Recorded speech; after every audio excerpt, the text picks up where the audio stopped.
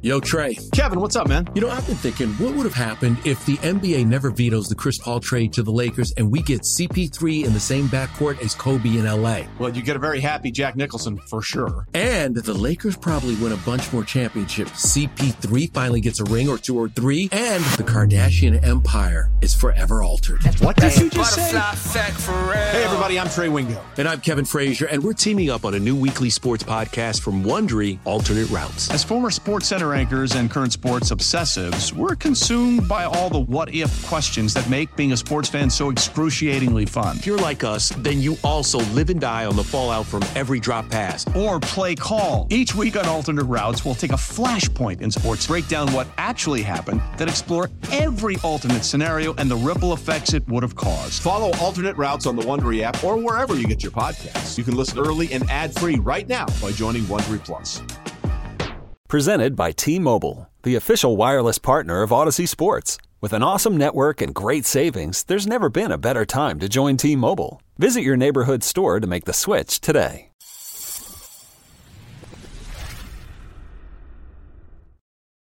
Spencer, it is that time. It is that most important of moments. That's right. It's time to get into the nits and grits of this game. Ohio State and Michigan in Ann Arbor on Sunday. And I'll be honest with you, my Michigan panic meter is set aside here. Okay. In this game, this is as concerned as I've gone into an Ohio State-Michigan matchup in recent years from the Ohio State side. Right? Like, I will give Michigan a hell of a lot of credit. They have, I think what they've done with their roster the last couple of years, I've gone in saying, okay, this isn't a pushover. This isn't an easy win.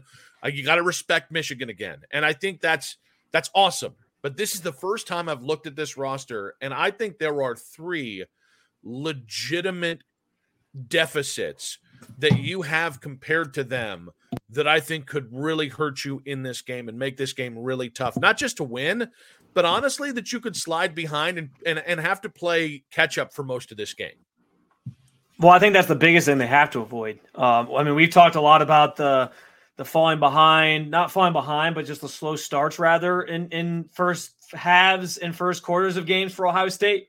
You can't do that in this game. Like, you got to come out, whether you start with the ball, Michigan starts with the ball, get a stop, and you got to score. Like, you got to put them behind the 8 ball, because I don't think Ohio State's offense is built for coming back. Like, yes, they've put up a lot of points in second halves, and so maybe it's deceiving, because you'd think like, oh, well, they can score a lot in the second half, so clearly they can come back from a deficit, but not against this team. Like, you can't put yourself behind like that. I don't think they're built for that.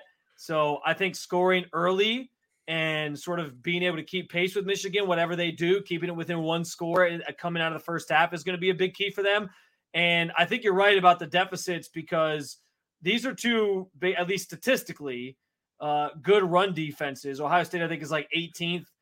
Michigan is top 10. They're 8th, I believe.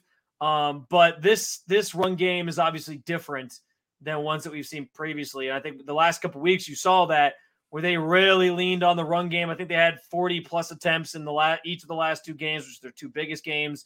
I do wonder about that a little bit, Nick, because am I a little bit worried about Michigan's run game? Yes, of course. But I also wonder, like, what does that say about J.J. McCarthy? Is that just like they were just flexing, like, oh, we don't need him, and we were saving some stuff for the Ohio State game for him? Because I think he's a good quarterback.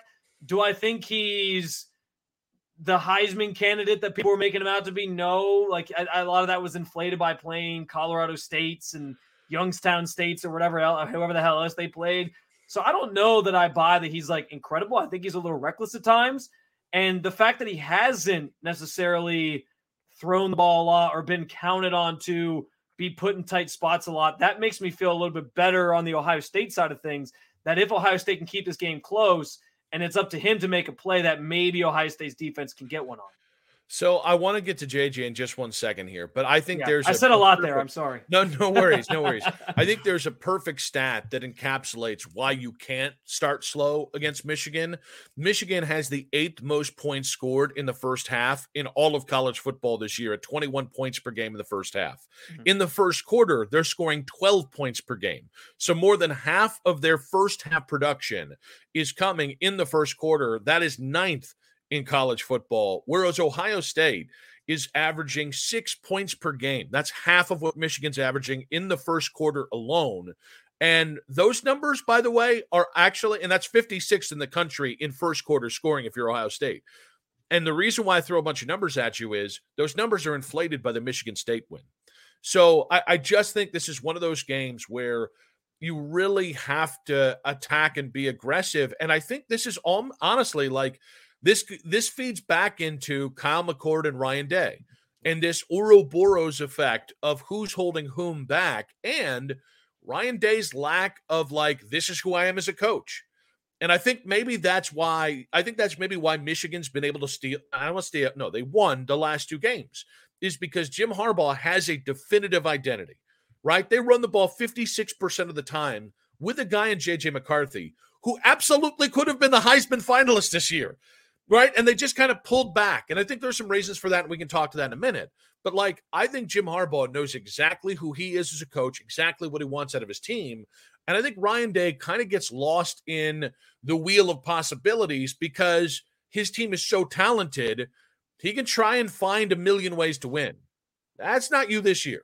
This year, you better damn well know who you are in this game and what you're going to do against Michigan, because if you don't, that's how all of a sudden they can get out to a 14-0 lead in the first quarter alone. And all of a sudden you have to say, well, sorry, Travion, we want to go to you, but Ryan's going to do what every young offensive-minded coach does in that scenario, which is we're going to try and throw the ball 50 times, which is the situation you can't find yourself in this game because of your offensive line, because of their ability to generate pressure and their defensive line, and because I think it's an easier game if you can take Travion Henderson out of the equation here and you put it on Ibuka, Stover, Carnell Tate, Maserati Marv. I think that's what you want if you're Michigan. You want Ohio State to feel the need to throw the ball as much as possible because I just think, listen, it's simple math. It's easier to have to worry about just all the great receiving options you have and be able to forget a little bit about Travion Henderson. So I really think you have to start fast. You have to score first if you're Ohio State. And if they score first, you better damn well match it in that first quarter. Yeah. I think what's interesting, too, about this matchup, and it's almost reminiscent of we spent a lot of time here in Cleveland talking about this Browns-Steelers matchup that played out this past weekend. I think it's a similar sort of outlook. Like, going into that game, we all said the Browns had to play this. They had to beat the Steelers at their own game. And I think the same thing applies here. Like, I think the key in this game for both teams, the idea, the path to winning for both these teams is truly get your run game going and rely on your defense to get stops when you need it. And I think that's kind of how this season has played out for both these teams anyway. I mean, we saw that last week with Michigan. Their defense got the turnovers and the stops that it needed. Their run game was the star. I think when Ohio State has Travion Henderson doing what he's been doing the last couple of weeks, he looked really, really good last week against Minnesota. Like, he's fully healthy. Like, he can be an absolute threat. He's a Heisman candidate, I think, in his own right if he plays and stays healthy and he's out there on the field. So I think the philosophy to winning is very, very similar for these two teams, and it's forced the quarterback to make the plays. Like, I think J.J. McCarthy is better than Kyle McCord, but I do think Ohio State's going to probably try to do the same thing. Like, okay, let's slow down their run game and make J.J. McCarthy, who hasn't really been tested much this season, be the guy to beat us. And I think Michigan's probably thinking the same thing. Let's try to see if Kyle McCord can beat us. But we'll get to McCarthy again more. I do want to also add that I do think the biggest concern I have for Ohio State is their offensive line. It's been an issue all year. We know in this matchup, the being out physical on the line of scrimmage has been an issue for this team, and I worry about that. I also think, too, one key place that I think could determine, well, two actually key places. Time of possession. Michigan has dominated time of possession this year. I think if you're Ohio State, you need a drive like Maryland had. I think it was in the second quarter last week. It was like a 75-yard, like 17-play drive or something like that. You need drives like that take like chunks of time off the clock to keep the ball out of Michigan's hands. I think that's a key. I also think third down is going to be a key in this game. You could probably say that about a lot of football games. But last week, Maryland held Michigan without a third down conversion in the second half. They converted a couple fourth downs after that to keep drives kind of alive. but I think Ohio State's going to have to get off the field on third down. And I looked this up. Ohio State actually has a top 10 third down defense this year. And I think that carries some weight because you've played some better teams than Michigan has. Michigan has the 14th ranked third down defense. So 2 really good third down defenses as well. And I think that's going to be, which team's staying on the field longer, I think could be a key element of who wins this one. I think the O-line concerns are fair. I do think in the run game, since Travion came back, I think you've seen them play better. I don't know if that's because Travion Henderson is that dude or if they've just kind of progressed there. I think pass pro is still the biggest concern here. And if you had a different quarterback, it wouldn't be as. This is again that catch-22 of you've got a quarterback that's an okay, fine enough quarterback with a lot of potential, but he's not mobile. And then you've got an offensive line that probably is better in run protection, run blocking than they are pass pro. And and then you've got a quarterback that's a little skittish. And I think I got to tell you, I think there's a catch-22 on Michigan's side of things too, because I think that identity is how they've been able to beat a lot of teams in the Big Ten. But don't forget, like last year with Michigan, Ohio State dared J.J. McCarthy to throw down the field. And then he did.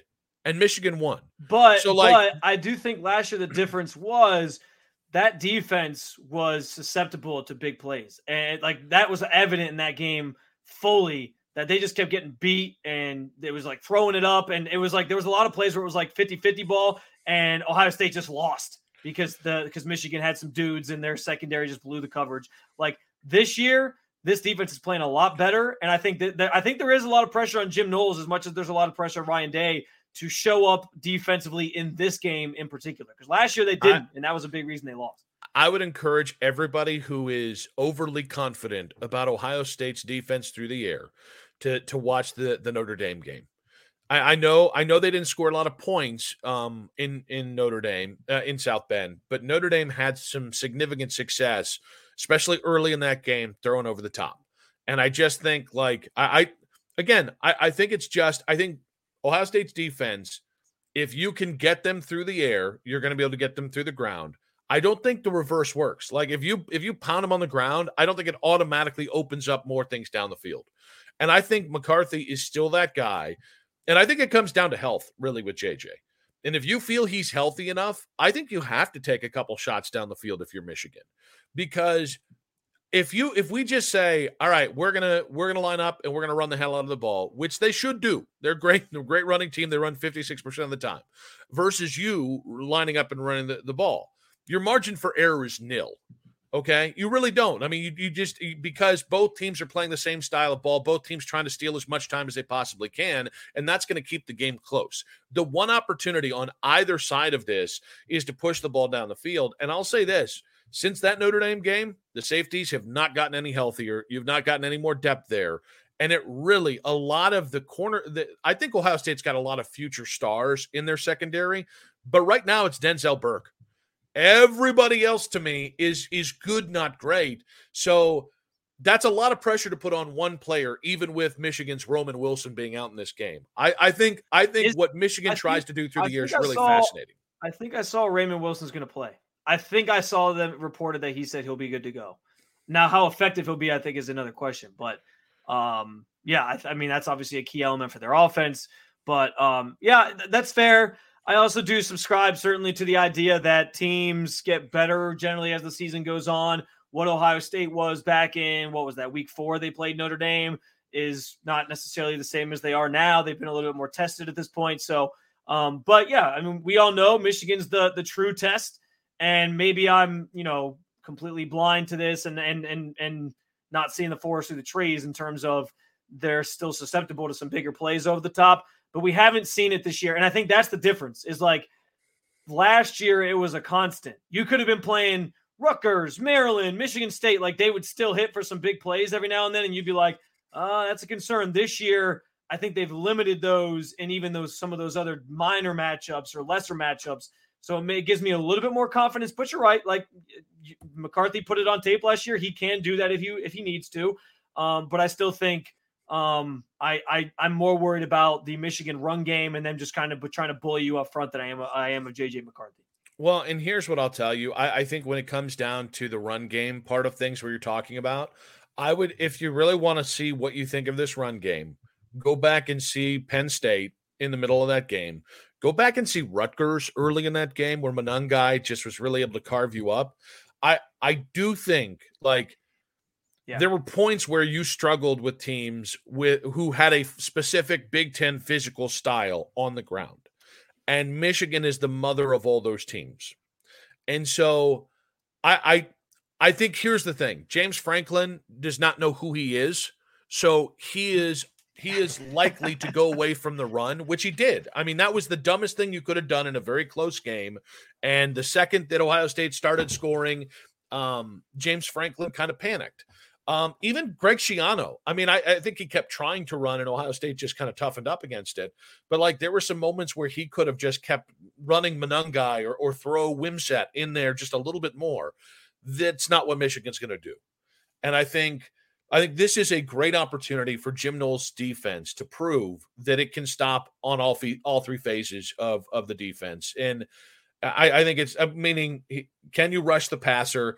Can you stop the pass? And can you stop the run? And I think this is a really great defense for Ohio State, but I think this is a defining moment for this year's defense, how great they can truly be, because I do think Michigan can out-physical you, and that's not where you want to be. And I think Michigan can out-air you if they need to as well. Or sorry, they can attempt to out-air you if they need be. And so, I mean, I'll go back and say this, this is as unconfident. That's not how we talk. This is the most confidence I've lacked in the Ohio State side of things since probably the Lloyd Carr era, where it really felt like it was a toss-up on any given game. So we do have more to get to with this game. When we come back, we're going to get into our Michigan panic meter. I think we should just do full-out predictions. And then, of course, we'll have fourth and short as well. I'm going to make you do it. We're going to hold our feet to the I'm flame. out of the prediction game. I've retired for a little this while. is your time. This is your time to make up for any crow that you've eaten this year. Man. But first, a word from our sponsors.